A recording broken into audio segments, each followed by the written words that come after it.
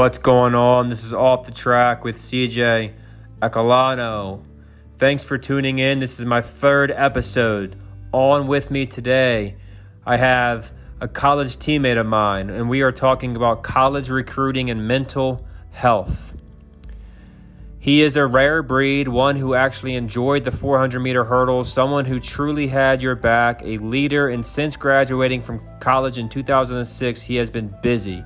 He went to Providence College and worked as a graduate assistant for 2 years, then moved to Hofstra University and worked as the assistant director of compliance for 2.5 years. From there, he moved to Fairfield University and worked as the associate athletic director for 8 years. And finally, over the last 3 years, he has been the associate director of admissions at Fairfield University, where he has found a home.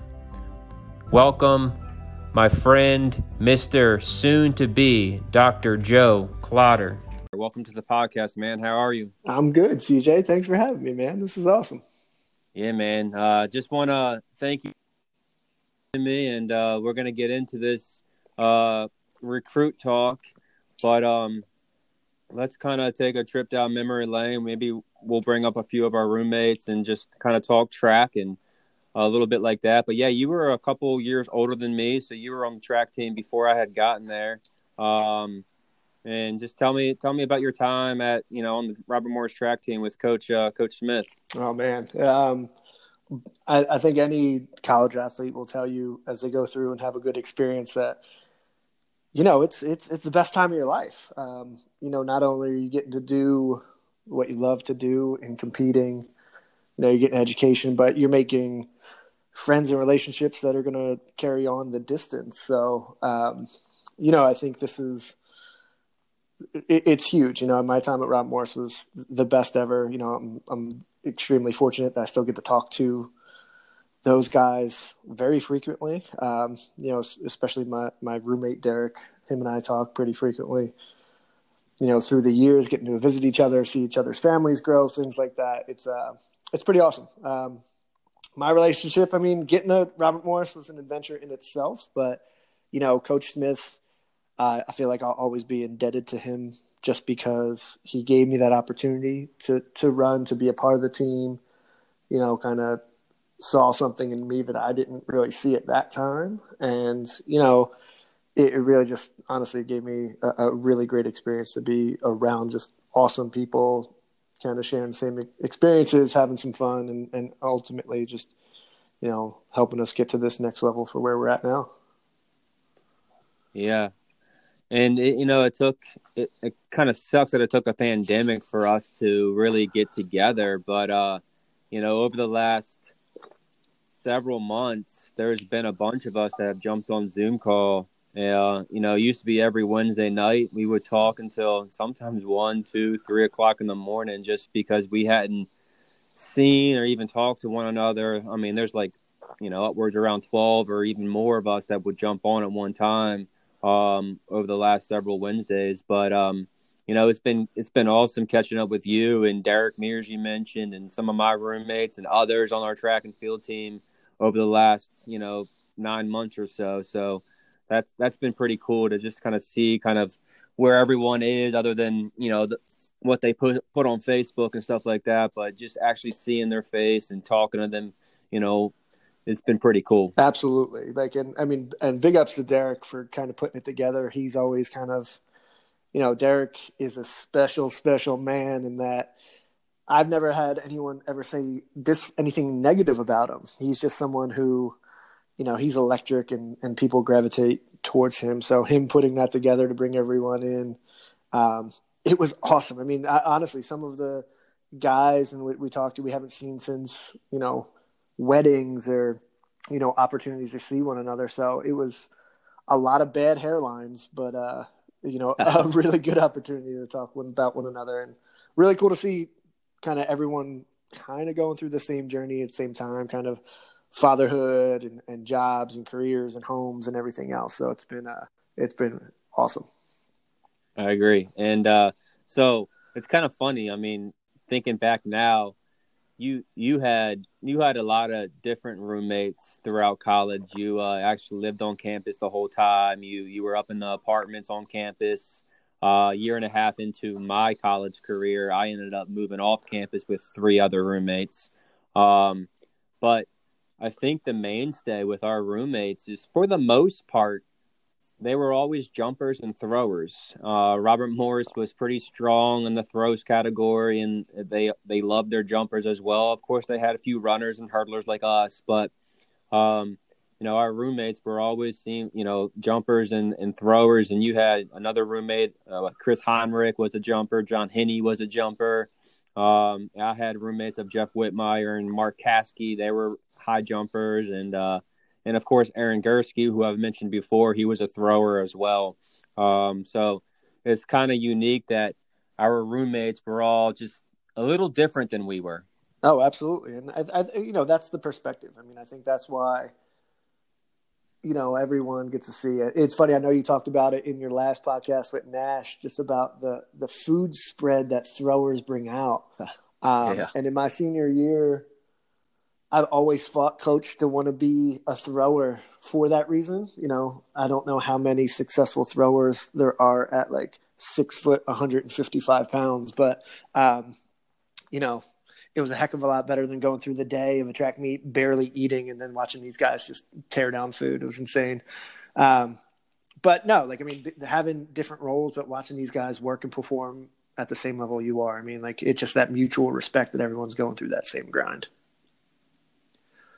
I definitely agree. And our freshman years, I know Coach Smith always tried to room you with another roommate that did not run in your same event area. Like mine was a distance runner my freshman year. And then my sophomore year, we ended up moving off campus, me and three other guys. And we had the house off campus for our junior and senior year, and then we lived in an apartment our sophomore year. But it was pretty cool. And of course, you were in the apartments on campus. I think your last 2 years or so. Yeah, I was. We were there, and it was a fun time to say the least. Yeah. But to go out, I'm making the disclaimer that in the 2 years that I lived in the apartments, we never got into any trouble. So let it be a lesson to all the young folk that you can have a really good time and not get in trouble.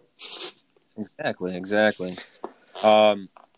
Needless to say, our times at Robert Morris University, they were positive. They were successful relationships that will go until our grave. I definitely cherish everything that over my 4 years at Robert Morris University for sure. And I can't thank Coach Smith and Coach Nash more than I already have in the past. But, I definitely appreciated my time there. That's for sure. Yeah, absolutely. I mean, it's, I've always been astounded by people who are like, yeah, I wish I would have gone here. You're like, well, why? That means you didn't take advantage of what you wanted to do at your school. When people don't have pride in their school, I just don't get that. When Coach gave me the chance, I was locked. Robert Morris was my spot. And anytime I could get back, I certainly wanted to. So it was a really good time for that. So you were from New Jersey, went to college in Pennsylvania, then you went up to Rhode Island, then made a stop in New York, and now you're in Connecticut. So how did you end up there? Yeah, man, I'm crushing New England. Really, it's that mix. I think it's trying to chase that dream of, your professional goals. And then as you get a little bit later, trying to also play that, when you have that other person in your life that, you want to make it happen with, trying to navigate that as well. And sometimes careers don't make it easy. So, after I graduated, I thought, we were pretty set up to possibly be the graduate assistant at Robert Morris in compliance under Megan Sweeney, who's always good, but she was fortunate enough that the program or her position got full time. So right out of the jump, I wasn't qualified enough to be in the role. She felt so bad that she kind of worked her tail off to try and find me anything in that role. So it worked out. The graduate assistant in compliance at Providence was awesome. Jessica Hegman, Grasso now, was my first boss, and she was just absolutely phenomenal. Kind of understanding I wanted to do it, gave me so much responsibility in what I wanted to do. When you're a grad assistant, you have limited responsibilities, but you get to see a little bit of everything, and you're working your tail off because you get to see, for me, it was Big East athletics. It was kind of awesome. But when that time is done, you have to kind of move on. So the next step for me was Hofstra down on the island. And, it was a wonderful learning experience being that full-time professional, getting kind of more in tune to what compliance was all about. Certainly it was, at the time, it was the pathway that if you wanted to be an AD, you could kind of climb that ladder more quickly because positions just moved on around a lot. But at the time I was at Hofstra, my now wife was in Boston, or in Rhode Island and Boston, finishing law school and going and working. So trying to find a little bit more of that stability and kind of dig some roots. So she's actually a Connecticut native. My in-laws live about 30 minutes away from where we live. So when Fairfield opened, it was kind of the best of both worlds. I was able to kind of go be, the assistant, then associate AD, for a couple of years, kind of have my own experience, have my own office, run that way, but then still be rooted and when ultimately buying a house and then everything else that comes along with it. But yeah, like you said, Fairfield's given me a good home, allowed me to grow a whole heck of a lot, personally and professionally. So this is how we got there. So it's kind of half professional, half I had to see about a girl. That's pretty cool. And like you said, it's about the relationships that you build throughout your working, college, just your life, your career is very important. So did you see yourself where you are now during your time at RMU? I think I did. I think, RMU at the time, in my experiences, was just kind of like the places that I've worked in, Providence and Fairfield. It's like, the athletic departments were a little smaller. You had a lot of GAs, everyone was kind of pitching in. So, everyone kind of knew the athletes, and I thought that was awesome. One of my fondest memories was, the athletic director when I first got there, Dr. Susan Hoffaker, was a really awesome woman. She was around everywhere. She, all the coaches respected her greatly, and until her passing, she was supportive of just every athlete that came through.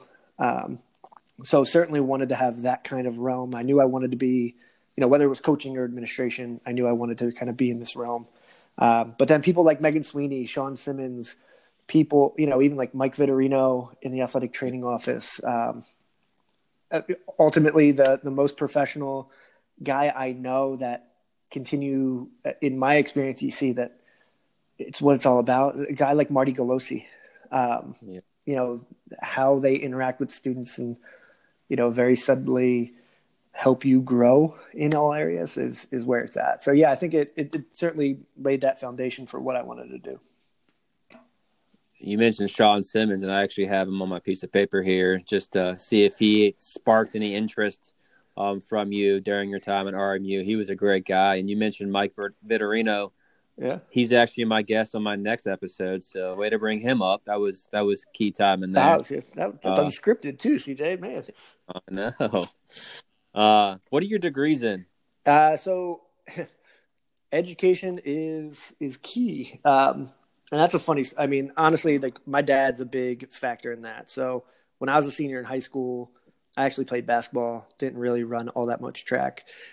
It wasn't going to pan out from a recruiting standpoint. So I was like, all right, Dad, listen, I'm just not going to play. I'm going to just go to college and do my thing. And he was like, nope, no, you're not.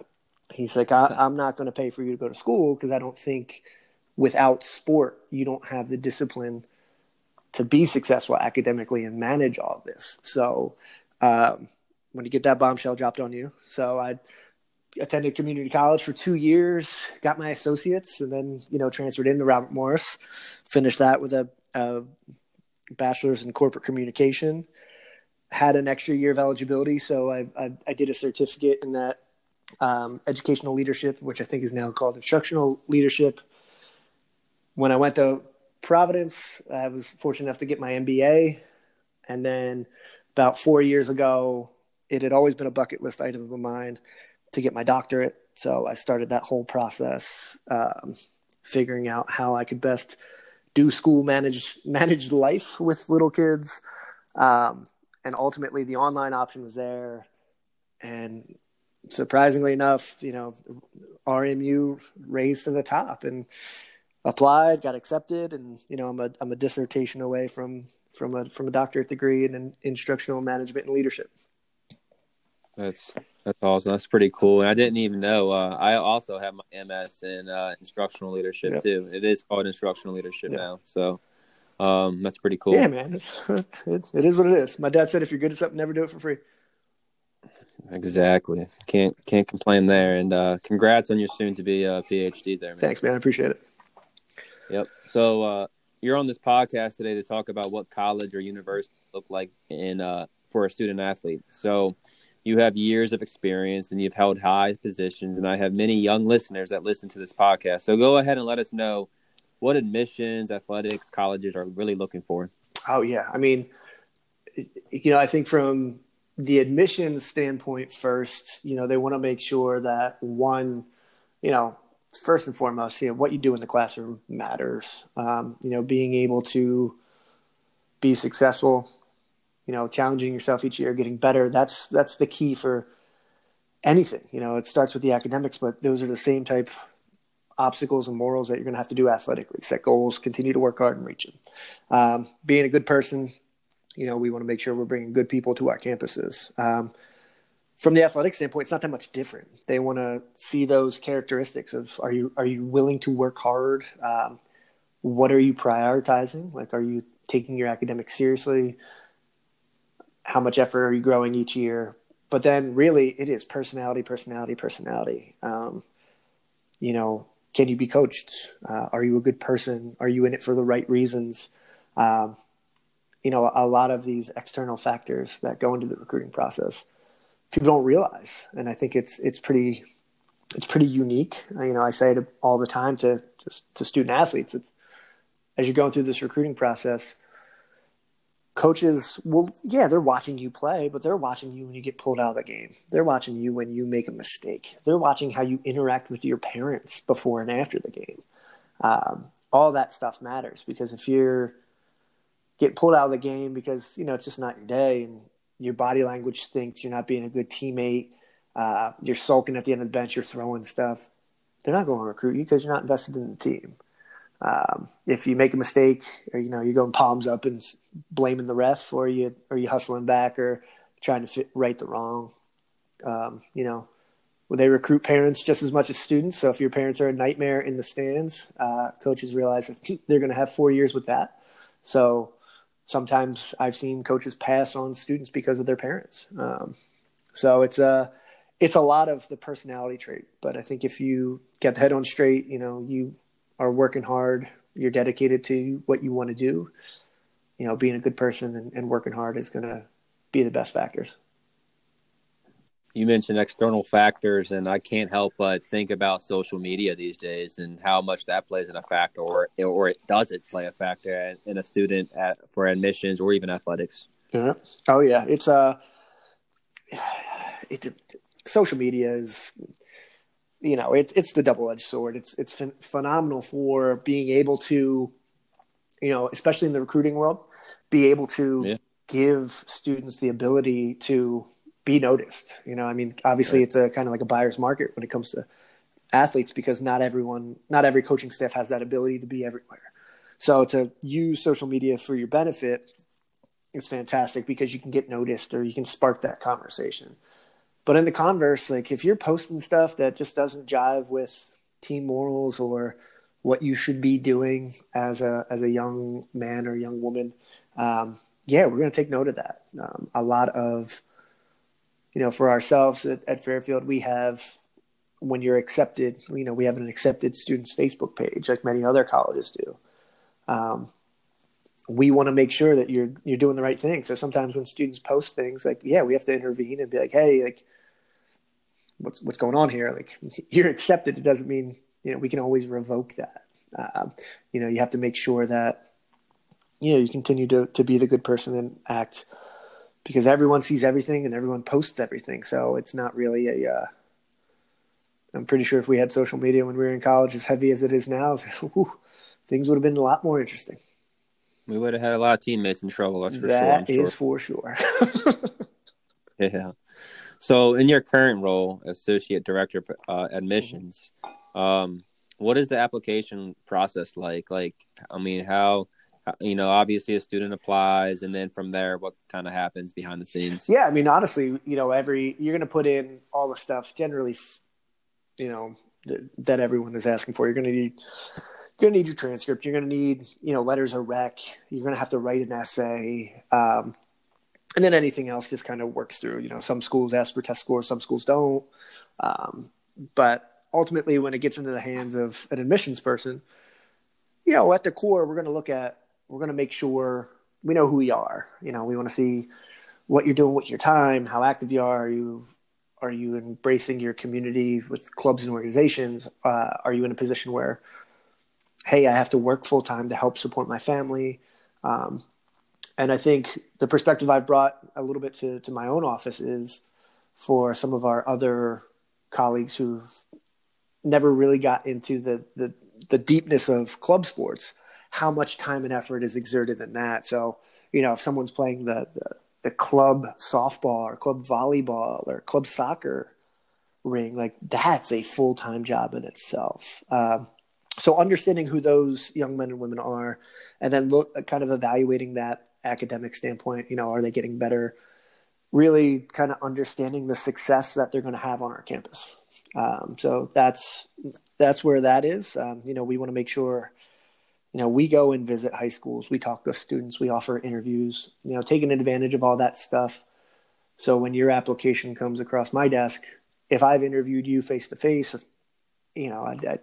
I've said I spent my entire professional career judging people. So yeah. I have a good sense of it. Like, I can tell who's real, who's not, who's in it for the right reasons, good personality traits that stick out. So if I have the opportunity to interview with you, that might give me, if I'm kind of between where I want to be with you, like, I'm going to give you the benefit of the doubt if I really enjoyed our interaction.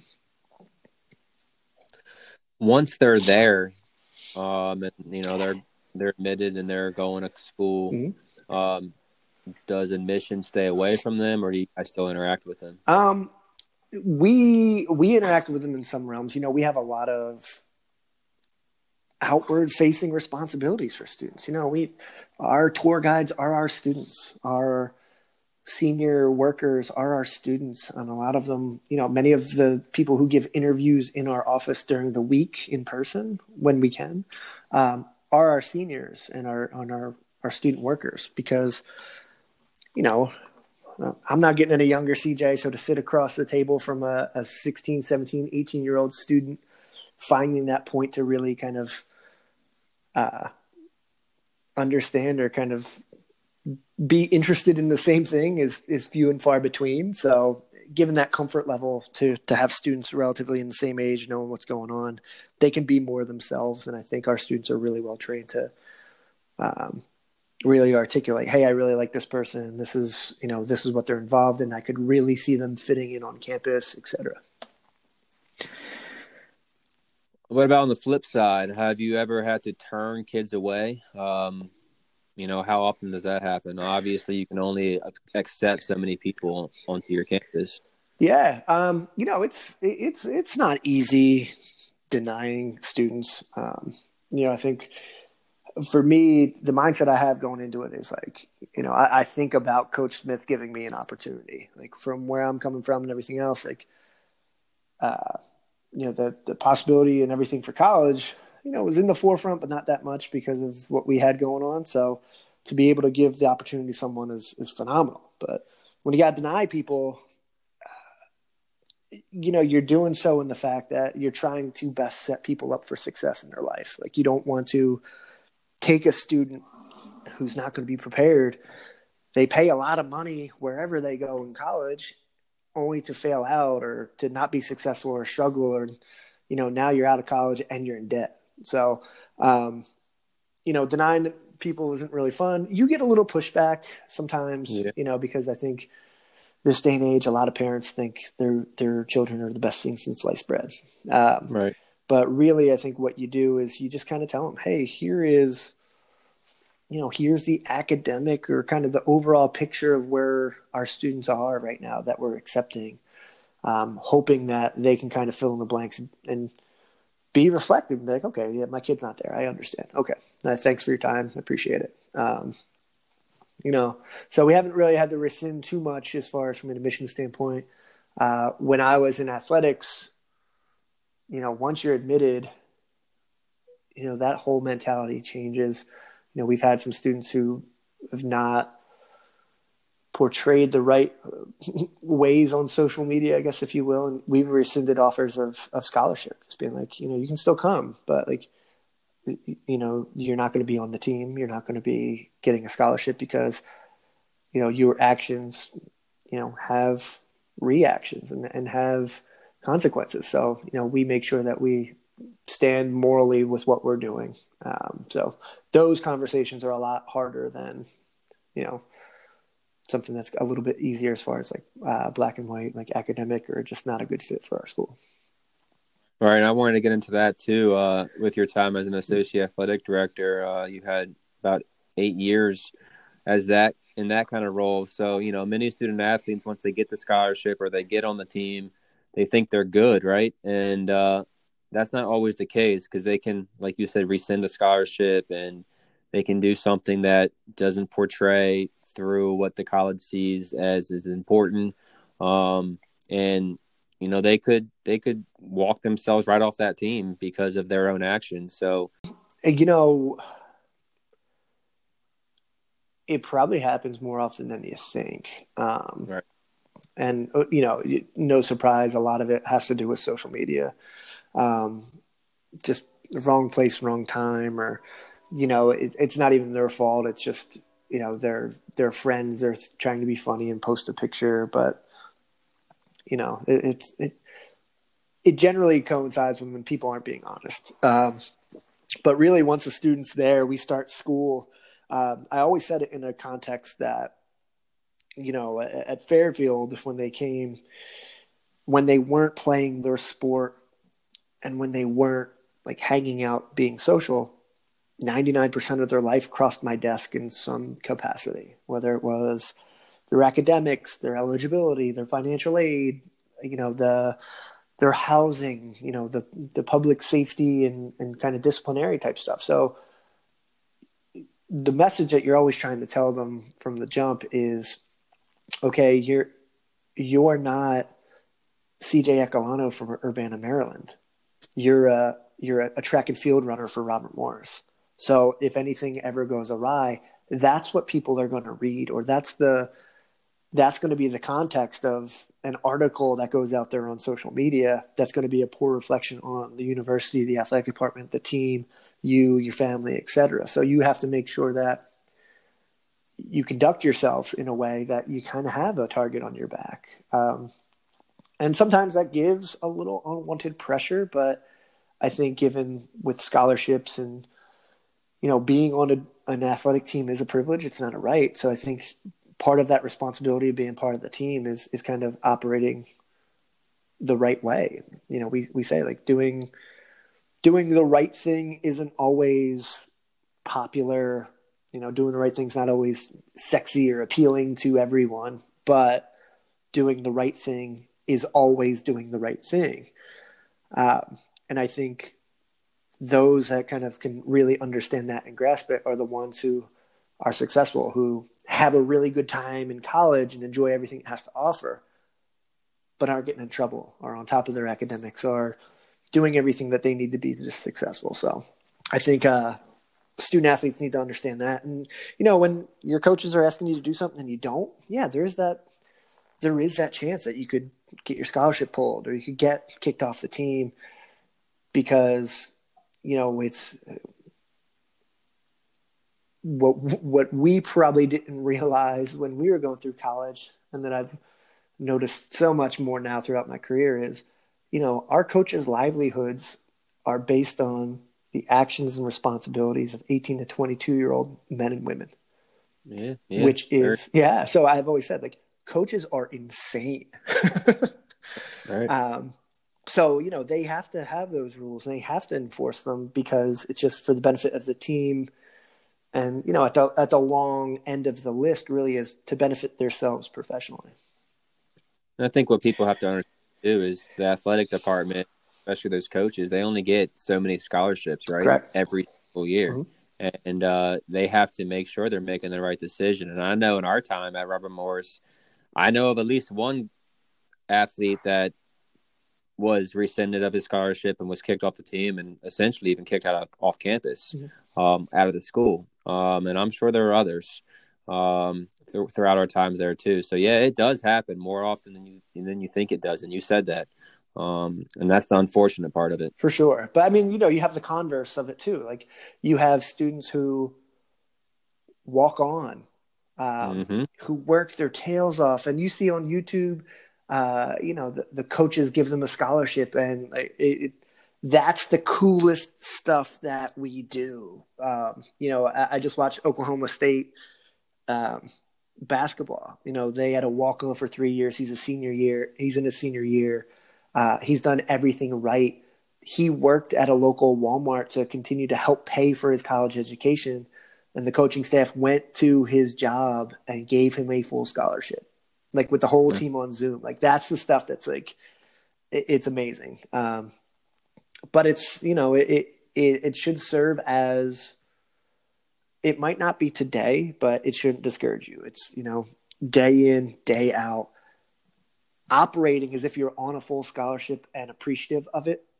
That's how you should operate if you're not a scholarship athlete, because when that day comes, you gear up. Like, I've seen students who go from nothing to full, and their level of productivity is just amazing. Like, they have that PR year, or they make that key play in a key game, or even if it's just someone who doesn't see the day of the light of the field, they're on that scholarship because they embody everything that we're trying to do and have every student athlete resemble. And let's make sure we state that you don't know if your student athlete, or you don't know if your teammate, I should say, as an athlete here, is on a scholarship or if they're a walk-on. So that's pretty sweet to see that. Yeah, man. I have countless. Like, I mean, the one that comes to mind for me during my time right now, just like at Fairfield, which is one of the coolest stories you can talk about, is his name's Matt Turner. He came on as a soccer backup goalie. He worked his tail off. He was darn near 4.0 student, really great kid, active in SAC, just did everything right. And in his senior year, he got an opportunity to get that look. And, in his junior year, he played a whole ton because of an injury for our other goalie, and he set the moon on fire. Senior year, he got a scholarship. He was one of the best goalies in the country. He got signed to the New England Revolution in the Major League Soccer. So he's been in the pros for a couple of years. He just got named goalkeeper of the year. He got brought up to the U.S. men's national team training camp. So it's that little bit can just send someone into that next level. But he's the most grounded person alive. The day he got drafted, the day he got called up, the day he won the award, it was never about him. It was like, I want to thank all of my coaches. I want to thank Coach Javi. I want to thank all the people who got me here. That to me, that's where it's at. Oh, those are the stories we live for, right? For sure. Because everyone, and it's taken me a long time to realize it, but we see stuff in people and in young athletes that they're not quite sure they see in themselves yet. And you're just waiting for that light bulb moment. And when that light bulb comes on, just boom. And I think it's the best part. Let's switch gears a little bit to mental health. And I wanted to bring this up because I know it's a topic that's near and dear to your heart.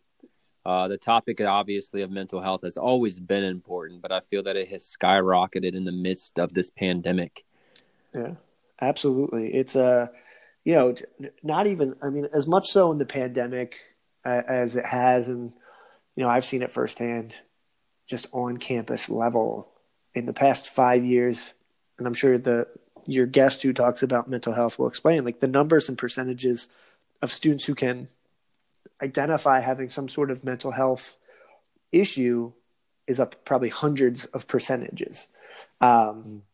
So those that kind of diagnosed with that anxiety or depression or whatever it may be, it's real. And, the pandemic and kind of going into what the uncertainty had, like, that can creep up on people's anxieties. People can feel terribly isolated because they're in the confines of just their home or just their room or whatever it may be. So trying to find different ways to help students, professionals, and colleagues through these times is increasingly important, because you're trying to find that little bit of normality in their life, that they can find that peace and that they can perform at their level. So I love the fact now that so many professional athletes, so many professional teams are, embracing and sharing their stories of mental health, because, it was kind of one of those things that you just don't talk about. Like, you have to get over, or you have to keep going through, like, oh, it's just in your head. No, it's not.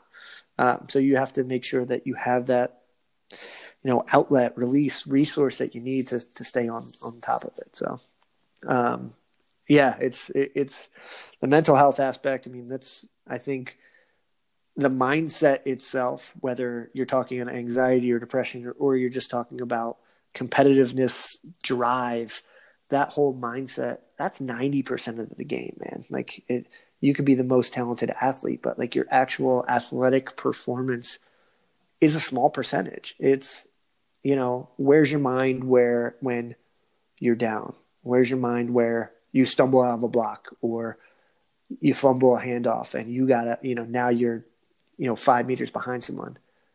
Are you just going to accept it, or are you going to, like, no, ain't nobody beating me? Like, and then, right. And you're going to work your tail off. Like, would you rather not walk for a week and win that race, or just be like, hey, you know what? Like, it wasn't my day. I tried.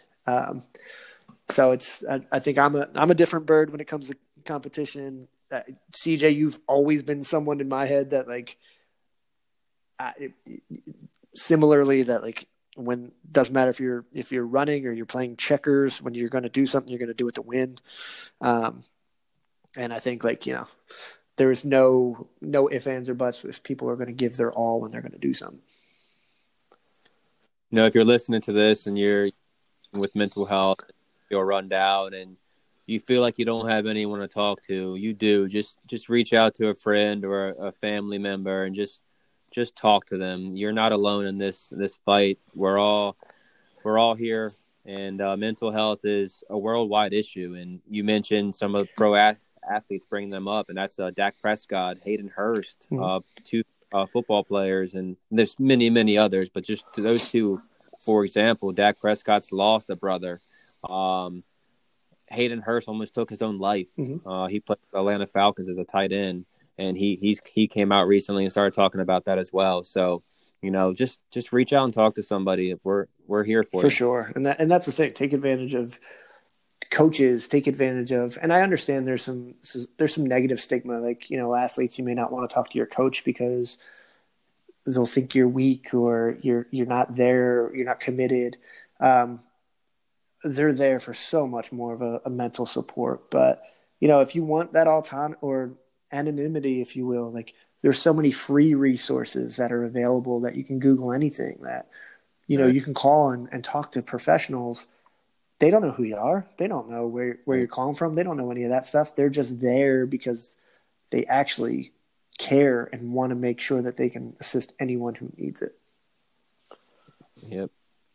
So as we close up this episode on Off the Track with CJ Calano, I wanted to get into your last 11 years. So since you've been there at Fairfield University, you have a lot of experience in the athletic department and admissions department, and it is evident you have seen a lot. So can you give advice to any young women or young men looking to continue their education or athletic careers at the next level? Oh, absolutely.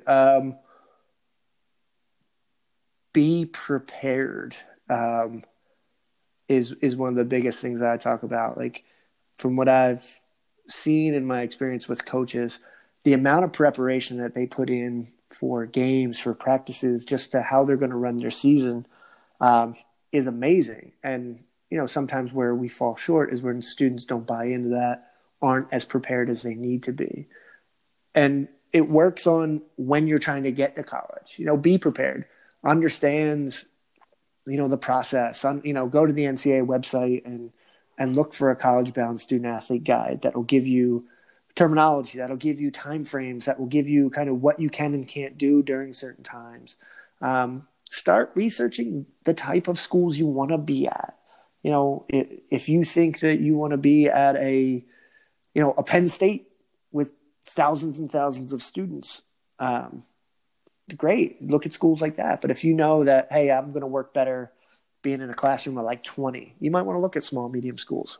What clubs, organizations, sports do they have to offer you that are kind of right up your alley? Do your research, be prepared.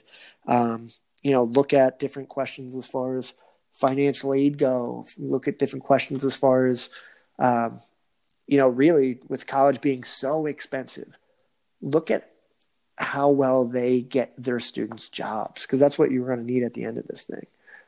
So many of us who participate in an Olympic sport or a sport that may not have that professional league, we got to start preparing for life after college. So looking at that on the forefront and being prepared, is all the key, because you're really going to be able to hone in on where you want to be. From the athletic standpoint, really ask someone for a fair assessment of who you are.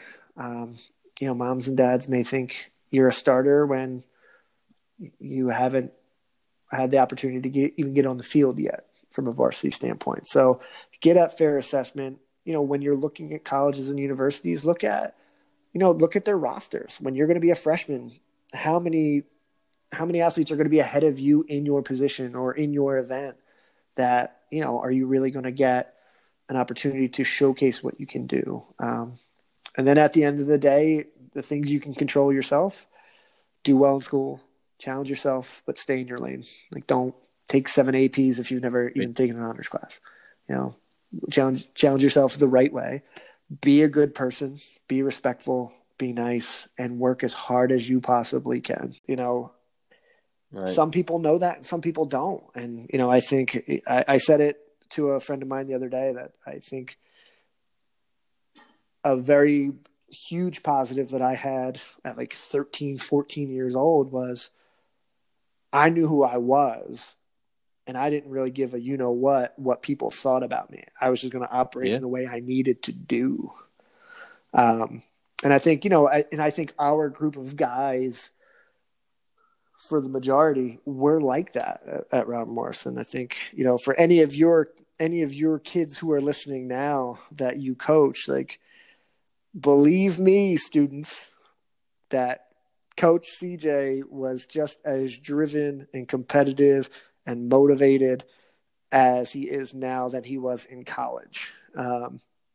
But under the hard shell that he has, like, he wants nothing more than to be the best teammate, best coach, best person there for you. And he's going to do anything he can to put you in that position of success, because we've all shared it. And it's the best part of what we do. And it far exceeds what we've experienced as our own athletic achievements. I couldn't agree more, and I appreciate the kind words. Speaking of shout outs, I wanted to make sure I give you a minute. I know you've shouted out some names throughout this episode, but any other shout outs that you want to get across that's kind of puts you in the position that you're in, or just personal shout outs? Oh, man. Goodness gracious. Well, Coach Smith, Coach Sergianis, Coach Boy, that was the core coaching staff of Bobby Moe when I was there, man. And, those relationships and them being honest with me, and, I think the athletic department and guys like Marty Golosi is a guy who, like, I kind of wanted to aspire to be like. The best story I give is the year, the last home meet we had as a men's team, which was the NEC championship, was what, like 07, 08, something like that. So that was 08. I was there, seen Marty. Hey, how are you? So I wasn't that far removed. But when I started my doctorate in 17, I'm in there in June for like an orientation / kind of starting out. And I go down into the student center to get something to eat, which was in the when I was there was the marketplace. And there's Marty, and I knew who he was. And he looks at me and he looks at him. He says, "Hey, Joe, how are you? What are you doing here?" And I was floored. I was like, "Oh, that's great." And we kept continuing to talk a little bit. We kind of had lunch, and the fact that I graduated in 06, and this is 2017, and he's remembering that I'm from New Jersey, that my brother played basketball at Wagner, that all of these different things, and you're just like, whoa. This is one guy that, you've had the impact with. So it's people like that, Coach Smith still texts me things that, that are monumental in being there, as a dad, as a professional. But then, anyone throughout, I'm heavily reliant on my teammates and my friends to make sure that you stay grounded and just kind of stay who you are. So, the Zoom thing's been awesome. Mark Caskey till 4 a.m. You're a handful, bro. But things like, looking forward to a golf trip, if it can happen, is going to be just epic. So I'm pretty stoked about that. And so of course, me and you would not be here without our support from our wives as well. Yeah, I could write a book on that. Melissa she's a saint. I think just from supporting what we do on a professional standpoint, supporting and taking on some of the burden during times where you're trying to do schoolwork at night, especially when you have two little ones running around. She's the absolute best. And I know you feel the same way about your better three-quarters as well. And when you were associate athletic director, you were working some hours, right? Oh man, so it's funny. The transition out to admissions was one. Yeah, it was tough because I was at that time. We had our AD just retired, and to start thinking about not going down the athletic path, I attended a conference, and at the end of it, there was this professional athletic director track type conference session. I'm talking who's who of college ADs. You're talking Ross Bjork, who's at Texas A&M. You're talking North Carolina, UCF, Duke, the big time. And as they're talking about their journey to get to where they're at, a lot of them are like, yeah, so when I took the job, I flew down and I started. I have no idea how my wife did, sold the house or packed it up or got the kids ready or anything like that. Or they're talking about how they, on their calendar, they carve time out to make sure that they can go be with their kids. So in my head, I'm like, that's not really what I want. And I'm like, okay, maybe that's just at the big time. I get it. So when we welcomed a new AD, shout out to Paul Schlickman.